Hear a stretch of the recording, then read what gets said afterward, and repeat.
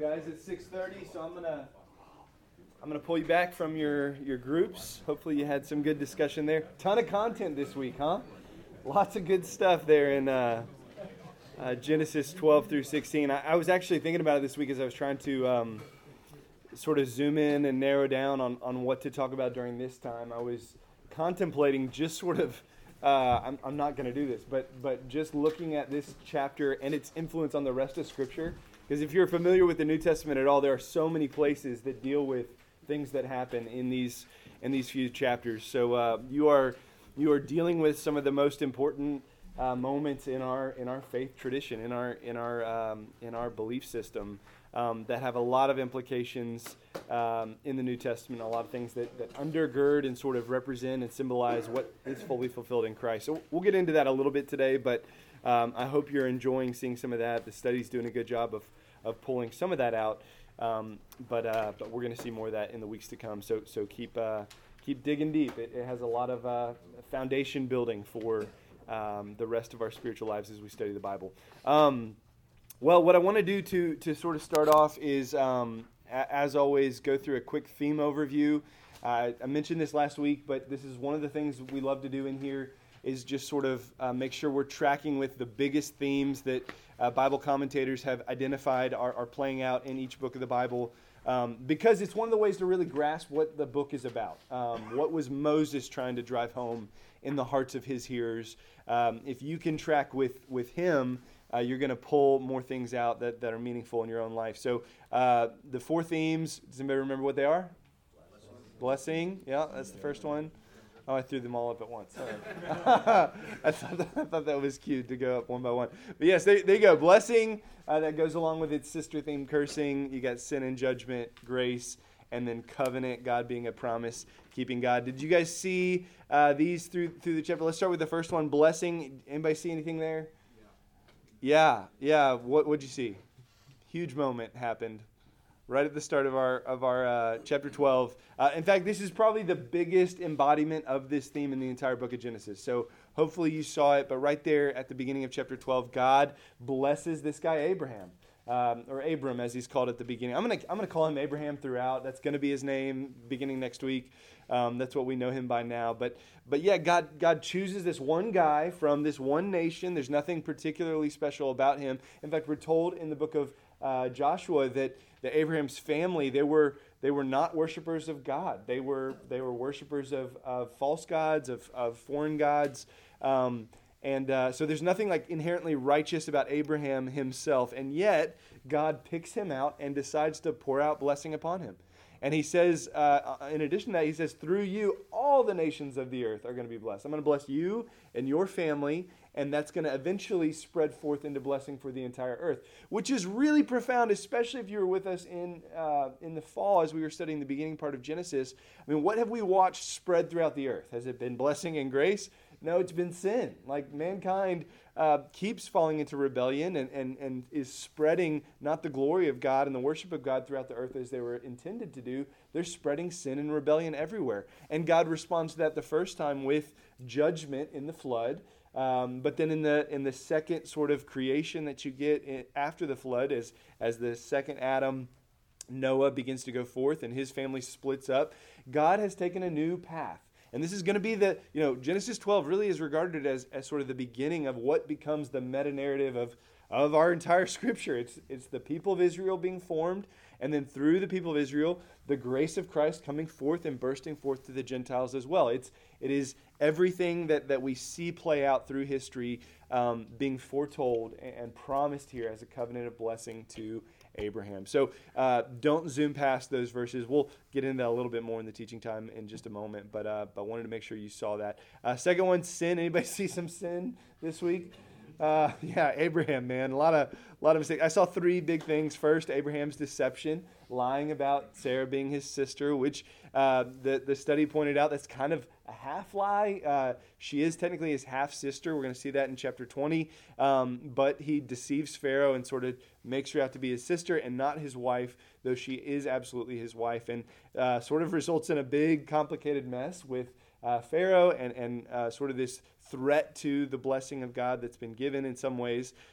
Nothing's really a threat to God's plans, but on some level, here Abraham is supposed to be starting a family that's going to be this, emblem of blessing to the entire earth, and here he is giving his wife to another man in order to protect his own life. So a lot of sin in that. We'll see that as we go forward. That it doesn't go away. He repeats that mistake next week. The second time I saw sin was with his second mistake with his second wife, Abraham and Hagar. That's an interesting story. We'll dig into that in a few minutes. But I also saw this, and this is going to be something that develops more next week, but I want you to pick up on the thread here. Did anybody pick up on what's going on with Lot and sort of some sin things playing out? So we're not told specifically about Lot having sin issues himself, and yet we are told very specifically about Sodom, that they were men of great wickedness. I think we're told 13 verse 12. They were wicked, great sinners against the Lord. So this city of sin is sort of existing as a pillar against God and against godliness. You have God pouring out blessing on Abraham, and presumably that Abraham's teaching Lot, his nephew who's hanging out with him, all about this God that's speaking to him. And yet Lot just is drawn towards Sodom. He chooses to go dwell on that side of the land. And at first we're just told he's over towards Sodom, but then we're later told that he's in Sodom. He ends up building his tents in that city. So there's something going on there. He's flirting with sin. He's accommodating sin. He's drawn to it and sort of playing some sort of game that's going to end up becoming very problematic next week. If you're familiar with Genesis, you kind of know how that plays out. But we'll see it in full color. I just want you to see that thread, and we'll, again, talk about it more next week. Grace, lots of development here. God pouring out grace on Abraham. He's a sinner too. He's not a worshiper of God, and yet God is pouring out grace to pour out blessing on the earth. I also see grace in his intervention with Pharaoh. You saw that moment where everything could be going wrong, and yet God throws plagues on Pharaoh and intervenes in order to keep his covenant together. And then I also see grace in this, just chapter 16 and how God responds to this mess of a situation with Hagar and the child Ishmael who will be born. God just shows compassion, shows grace, shows his heart in that chapter, and I think a really profound way that we're meant to see. And then covenant, huge development there. The promise of the covenant is given in chapter 12. And then in chapter 15, did anybody get confused by this weird ceremony with the smoking pot and the flaming torch in the middle of the night? What these animals cut in half? That's a covenant ceremony. This is how they didn't sign contracts back then, but what we're told from commentators is that this was sort of the practice of making a promise in that day. So if you were making a promise to sell land or something like that, you would split an animal in half, and you and the person making the promise would walk between the two halves as sort of like a symbol and a sign saying, if we break our promise to each other, may what's happened to this animal happen to us. May we die. May we be split in half. You're sort of stepping between it and shaking hands, sort of like a handshake today. I agree it's weird. It's not what we do to make covenants, but maybe our habits would seem weird to them. So this was a cultural reality, and yet God uses it to make a covenant and sort of seal this promise he's made to Abraham in a really profound way. And notice, we're not going to get a chance to talk about this anymore, so I'm only going to say it here, but notice there's only one person who walks through the animals. God does not require Abraham to walk with him. The covenant is a unilateral covenant. It's just one party, and it's God. This smoking pot, this flaming torch, the representatives of God himself. He's saying, this covenant that I'm making is all on me. It's a covenant of grace that I'm pouring out upon you. So we're going to see that develop more in the chapters ahead, but wanted to make sure you didn't miss that here. So with that, let's dive into a few things I'd love to talk about. A lot of content covered through these different chapters here. A lot of things playing out. I will say this. The homework is so essential this time. You're going to be lost in discussion time and when it comes to teaching time if you're not keeping up with the work. And I know it's a little bit heavier because we're reading more chapters. If you don't have time on your own through the week to get through all the questions and stuff like that, please, at the very least, make sure you're doing the first day's work, which is to read the entire passage and to write down some summaries of the chapters. You having some acquaintance with the narrative and what's going on is going to be really essential for the time that happens here on Wednesday mornings. because we just won't have time to cover each detail and get you fully caught up. But there is so much here in these 5 chapters that's worthy of our attention. But I want to highlight 3 things that I think are the big showstoppers. If you got your handout there's some fill in the blanks on the back as usual that we'll cover. Two of them are about Abraham. One of them is about God, but all of them, I think, have the best opportunity for application to our lives as followers of the Lord. So 3 things to chat about. First, I want to look at Abraham, that he was a man of incredible faith. He was a man of incredible faith. So there is absolutely something that we are meant to admire and emulate in Abraham as we're seeing him unpacked in these first few chapters. So this is week 1 of what will be 3 weeks of looking at Abraham. As we move through the narrative of Genesis, the spotlight is going to focus in on Isaac and then eventually on Jacob and ultimately on Joseph. So we're going to follow the lineage of Abraham's family through those 4 major patriarchs. And yet here, as we're meeting Abraham and getting to know him, the quality that we're meant to be most impressed by, and I think that God's stirring up us to emulate in our own lives, is his faith. He was a man who believed God, who took God at his word, who acted in his life in accordance with what he heard from God. And it's showcased, I think, in 2 big places. The first being these first 3 verses in Genesis chapter 12 that we started with, where God gives this blessing. He promises that he's going to bless him and make him into a great nation. We already know from chapter 11, if you studied last fall, I mentioned it last week, but he and his wife are barren. They're not able to have children. His heir is this other guy from Damascus, we're told in chapter 15. But he has no children, and yet God brings this promise: I'm going to make you great. I'm going to make you a great nation. So you're going to have kids. You're going to have lineage. You're going to have progeny. And it's going to be so great that through you all the nations will be blessed. Those who bless you will be blessed, and those who curse you will be cursed. It's this great promise. And Abraham, look what he does in verse 4. If you've got your Bible, look with me. The first 3 words: so Abraham went as the Lord had told him. Abraham obeys out of his belief. I mean, this is just reflective of Abraham being a man of faith. He heard God's word, and he didn't excuse it. He didn't, excuse it away and ignore what happened. He believed God and followed God and acted in accordance with the promise that had been given. God gave instructions, and Abraham did them. So I just want you to put yourself in his sandals for a moment and think about, what would you have done? Like if you had heard, we're not told how this happened. Was it in a dream? Was it, audible? Did he speak to Abraham one day? We're not told explicitly how he said these words to Abraham, and yet it was probably some supernatural way, an audible voice or a dream. Would you have excused it away? Would you have said, man, I must have eaten something weird? I'm hearing voices in my head. I just saw a vision of something. That was weird.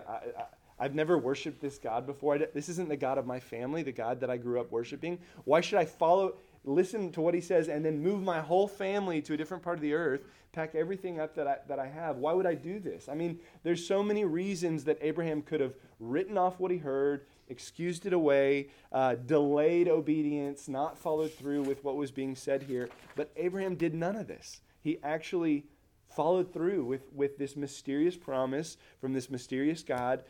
He believed God. He was a man of incredible faith. One commentator I read called this moment, this act of faith, to go and move your family all these miles, head into the unknown like this, face all these potential risks. He called it that it's the faith of conversion. It's similar to when we put faith in Jesus. We step out of one life into a new life. We make God our Lord. We choose to not order our life by our own designs and our own plans. We submit ourselves to the Lord. This is what he's doing here. It's not a small moment. It's a really big moment.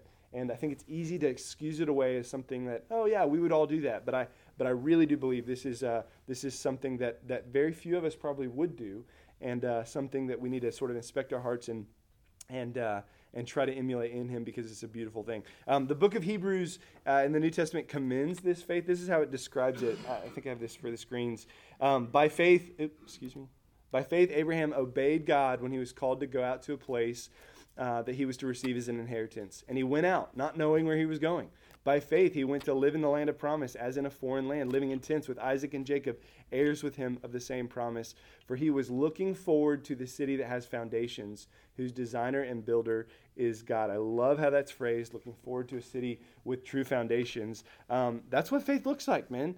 It's looking, not living for this world, not living for our careers and for, building great wealth and a great family and a great life here. It's looking with clear eyes at what the Bible says and believing that this world is passing away. There's no ultimate strong foundation here. Looking to God, looking to his eternal city and living for his kingdom. That's what faith looks like for us, just like it did for him. He's a man of incredible faith. Second place I see it, just real quickly, I want to show you this, is chapter 15. Flip there if you will. This is when he and God have a conversation. It's been some number of years. He was 75 when he first gets the promise. He's 85 in chapter 16 when he and Hagar decide to have a kid. So somewhere between 0 and 10 years from the first promise, he and God have a conversation. And God knows that he's afraid. He knows that Abraham's worried about how is this going to be fulfilled. This is when he says, I'm your shield. I'm your very great reward. And Abraham says, O Lord, what will you give me? I continue childless. The heir of my house is Eliezer of Damascus. And God reaffirms his promise. He's not your heir. Your very own son from your own body will be your heir. And then he takes him outside, shows him the stars, and says, if you can number these, that's how many kids you're going to have, which is just an incredible promise. But verse 6 is what I want to highlight for you. It says, Abraham believed the Lord, and the Lord, God, counted it to Abraham as righteousness. This is so significant. In fact, I want to challenge you guys. I almost spent the whole time here. I want to challenge you this week. Go read Romans chapter 4, where Paul unpacks what's playing out here. But this moment, guys, is the foundation for what we believe as the doctrine of imputed righteousness, of justification by faith, that God takes our faith, and though we have sin that deserves judgment, he credits our faith as righteousness. He credits righteousness to us that's undeserved. He imputes it to us because of faith. And therefore, we are justified before God and able to stand before him by faith. Sometimes people get confused about how people were saved in the Old Testament. Maybe you even thought about that. Jesus wasn't there yet. He hadn't died on the cross yet. How did Abraham end up in heaven? We see at the Mount of Transfiguration that Elijah and Moses are standing there with Jesus. So clearly they made it to heaven even before Jesus had died. So how does that stuff play out? Well, family, Paul explains this completely in Romans chapter 4. But salvation has always been by faith. It's always been by believing in God and God imputing righteousness to us in exchange for that faith. The object of the faith has changed from the old covenant into the new. We now have Christ as the centerpiece of our faith. But in the old covenant, it was believing in God and his promises of a coming Messiah, all the promises that he gave. But that essence of faith has always been what has saved from beginning to end. So I just want you to see it, hold fast to it. This is who Abraham was, a man of great faith, and we're meant to emulate this in our lives as well. And maybe the biggest place of application for us would be when it comes to God's word. When it comes to sermons, when it comes to our own quiet times, and God speaks to us, and we know he's speaking, how do you respond to it? Do you wiggle out of it? Do you ignore it? Do you excuse it away? Do you not take the time to actually go and apply it to your life on Monday, Tuesday, Wednesday, after you've heard something on Sunday? Even the last 2 weeks, there's been this thread playing out in Luke that Anson has brought to the surface about giving, and this interesting way where Jesus says you cannot serve both God and money. You can't. It's impossible. There's a heart issue when it comes to money and finances in our life that is has profound effects and implications on our spiritual life. Where your treasure is, there your heart is also, the Bible says. So Anson's brought that up to the surface. Well, money's a real issue for a lot of us. And maybe some of you have surrendered in that area, and you've committed yourselves to generosity and committed yourselves to financial faithfulness there in the way that God designs. But some of you haven't. And have you yet? 2 sermons in a row where this thread is brought to the surface, and it's not because Emmaus is broke and Anson's trying to press something on you. There's no ulterior motive here. Our desire as your pastors is to bring forth the word of God and let God speak to you. And guess what he's bringing up now? He's bringing up money. So, I want to help you feel what Abraham did. He heard God, and then he obeyed God. That's what faith looks like. James chapter 2 talks about, can faith that has no works even save you? Living faith is the kind of faith that believes God, but then follows him follows it with action, follows it with works. Doesn't just say that chair can hold me, but sits down in the chair and enjoys being held by the chair. You know, this is the thing that I think we need to apply, men. Abraham was a man of faith, and we should be as well. So I got to move on. A few more things I want to cover. Second thing we can learn from Abraham, not just his good parts, but his bad parts. Abraham was a man of incredible impatience. He was a man of great faith, to be sure, but he also had major sin in his life. And I think the best way to verbalize what it was is that word impatience. He believed God, but he gets antsy. He gets impatient with trying to figure out, how are you going to bring this all together, Lord? How are you going to make this happen? And he sort of jumps into the unknown with his power, with his strength to kind of bring it all together, trying to get God out of his problems and protect God's promises with his own strength. He acts to try and fulfill God's promises. And this shows up really three times. First, with this moment in Egypt, when Abraham goes to Egypt with Sarah in the midst of the famine, which is problematic on its own. What did God promise in chapter 12, 1 through 3?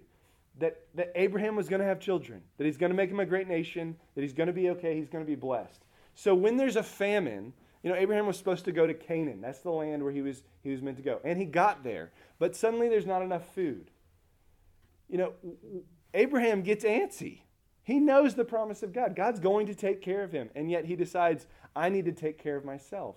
God's protection and provision for me isn't going to be enough. So he runs down to the fertile land out of, around the Nile River there in Egypt to get food. I promise you he would have had food. He didn't have to even be in this mess of a situation in Egypt. That in its own is impatience and not trusting fully in the promises of God. He had faith, but it fractured at moments, to be sure. But then as he gets down there, what does he do? He lies about his wife being his sister, which totally, and in the same way, goes against the promise of God. God promised, I will bless those who bless you. I'll curse those who curse you. I will protect you, Abraham. You don't have to worry about threats from other people. Here Abraham is so concerned, because his wife is gorgeous, that he's going to be killed, and this promise of God won't be fulfilled because somebody's going to want to steal his wife. But by acting in his own power, by trying to go before God and fulfill the promises of God in his own strength, what does he do? He actually creates the problem, gets his wife into Pharaoh's house, which is a huge mess of a mess, abject failure as a husband, as a leader of his household. It's problematic on so many levels, lots to learn about what not to do. But I just want to emphasize it's the same issue as we mentioned before. It's this impatience, this sitting in the uncertainty of the moment and acting to work it out in your own strength rather than resting in God and letting God's plan develop. Same exact problem shows up in chapter 16 with Hagar, this servant of Sarah. The promise of having a child is still unfulfilled. It's been 10 years. God's given the promise. Where are you, Lord? Are you going to bring the child or not? And Sarah comes up with the plan, it says, which, is easy to throw all the blame on her, just like a lot of people like to throw all the blame on Eve in Genesis chapter 3. But the Bible, hear this, guys. This is an important lesson for us as men. The Bible holds Adam fully responsible for the problems in Genesis chapter 3. And I believe we know that from the book of Romans chapter 5. But I believe very firmly Abraham is fully responsible here as well. He didn't have to go along with Sarah's plan. He could have led his wife, honey, this is not how we're going to follow God. God's made a promise to us that we're going to have a child. And I don't have to break God's design for marriage and sin against God's very holiness that he's created in this covenant of union called marriage that we have in order to fulfill God's promises. God's promises never require sin, y'all. You don't ever have to break God's ways and break God's rules in order to make things work out for yourself. And we do this. Let's go to the financial issue again in our lives. This is one of the places where I think we get like Abraham. We get impatient. I don't know how the money's going to work out, Lord. Maybe your plan for this season is that I stop giving in order to care for my family. You command me to make sure my family can eat. So maybe that's more important than being generous. I'll break your design. I'll break your rules in order to fulfill your rules. That's never how it works. Satan will always tempt you to think that departing from God's plan is the way to get into God's will. I can't tell you how many couples who have having marriage problems will sit before me and say, I think divorce is the better option. I think God would rather have us stop fighting and stop being so miserable than to stay together in this terrible spot. And I'm like, no, God's plan never includes sin. Your circumstances don't ever, God never, he thought of everything. And when he laid down his law and his lines for us, he laid them down in good, pleasant places. So just don't get like Abraham and get antsy when you're confused about your circumstances and start departing from God's plan. Don't have impatience. Trust the Lord. Walk in faithfulness even in these moments. I got some more examples there, but for the sake of time, I'm gonna move forward to our last little point here. If there's any questions on what we were talking about there, feel free to follow up with me later. But third thing I want to emphasize here, which is so good after seeing Abraham's failures, our failures are never an obstacle to God's faithfulness. I love this. The theme of grace is great in the book of Genesis and throughout the entire Bible, but it's emphasized here when Abraham is making these huge mistakes. God interrupts and interjects himself into the midst of Abraham's failures to get him back on the right track. God remains faithful as Abraham, even at moments, is faithless. In Egypt, his lack of patience, getting his wife in Pharaoh's household, the covenant of God, not sure how it's even going to work out when now your wife is Pharaoh's wife. What does God do? He steps in and he throws plagues on Pharaoh, which is really interesting. Remember who this is written to, the Israelites, as they've just departed Egypt after the second set of plagues thrown on Pharaoh. I mean, everything that happens in the Exodus is really just a repeating of what happened here in Genesis. But God intervened to protect Sarah, to bring her and Abraham back together, and to keep his covenant, keep his covenant strong and able to be fulfilled. God interrupts Abraham's sin and provides grace. Now, are there consequences? Do you think it was all fine between Sarah and Abraham when they're finally back on the road together, back to Canaan? No, I bet she had some conversations with him.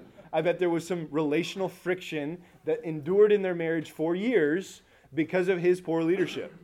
I bet there were consequences that felt hard because Abraham was a bonehead here in that moment. But God gives grace, keeps it together. He moves things along. Same thing happens with Hagar as well. Again, Abraham is dumb. He's boneheaded. He takes matters into his own hand. He threatens the promise of God. He brings this great complication to his family tree. He brings this great complication to his relationship with his wife. This great pain, comes into this relationship between Sarah and Hagar. They were friends. She was her servant. I'm sure there was a rich, relationship of friendship that existed there, and it's all messed up, which, just as an aside, that's what sin always does. Looks appealing, sounds like a smart idea. It just wreaks havoc. It's a grenade that explodes and causes pain all over the place. Of course, there's going to be complications when you decide to sleep with your wife's best friend servant. That's going to create problems. Why sin feels attractive to me, I sometimes I don't understand. I think that can be true for all of us. But what we see as the consequences unfold is God entering in with grace. He meets, as it gets complicated, as Hagar is sent away from Sarah because of all this relational friction. She won't survive. A single woman, a pregnant single woman wandering through the desert, she's going to die. And God loves Abraham. And he's promised to bless and to care for Abraham's children. And so he goes to Hagar and meets her on the road and says, hey, go back home. I know it's complicated. I know there's still going to be complications, but I'm going to give grace here. And is this child going to be the child of promise? No. Is this child the one that God intended to bless the nations through? No. It's coming through Isaac. There's a different child coming. But is God still going to be gracious to this child? Yeah. He's going to protect this life. Is he going to intervene into Abraham's sin and allow life to continue? Yeah, he is. This is who he is. He's a faithful God who steps into our failures with grace. This is who he always is. God's way never includes sin. Us hiding and covering things up never works. But when we confess, when we repent, God is able to meet us in our failures with all of his faithfulness. So I don't know where you are in your life. I don't know what failures are playing out right now. I don't know what mistakes you have made or are making or contemplating making right now. But I just want to encourage you, man, God's grace is bigger than all that.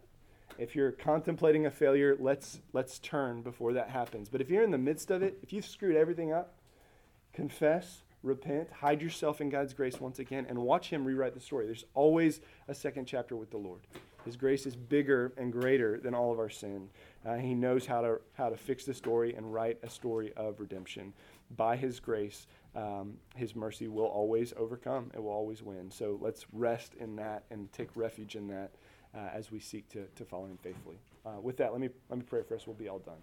God, we thank you that your grace is bigger than our failures, because our failures can be big sometimes.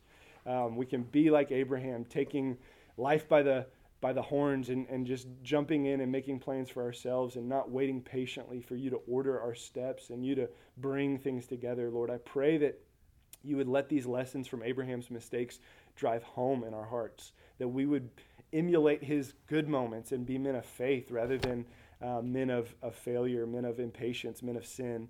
Lord, would we lead our families well? When our wives or our daughters or our sons have ideas of things that are wrong, would we, as you give us discernment, as you lead us with your Spirit, would we have the courage to say, no, we're not going to do that?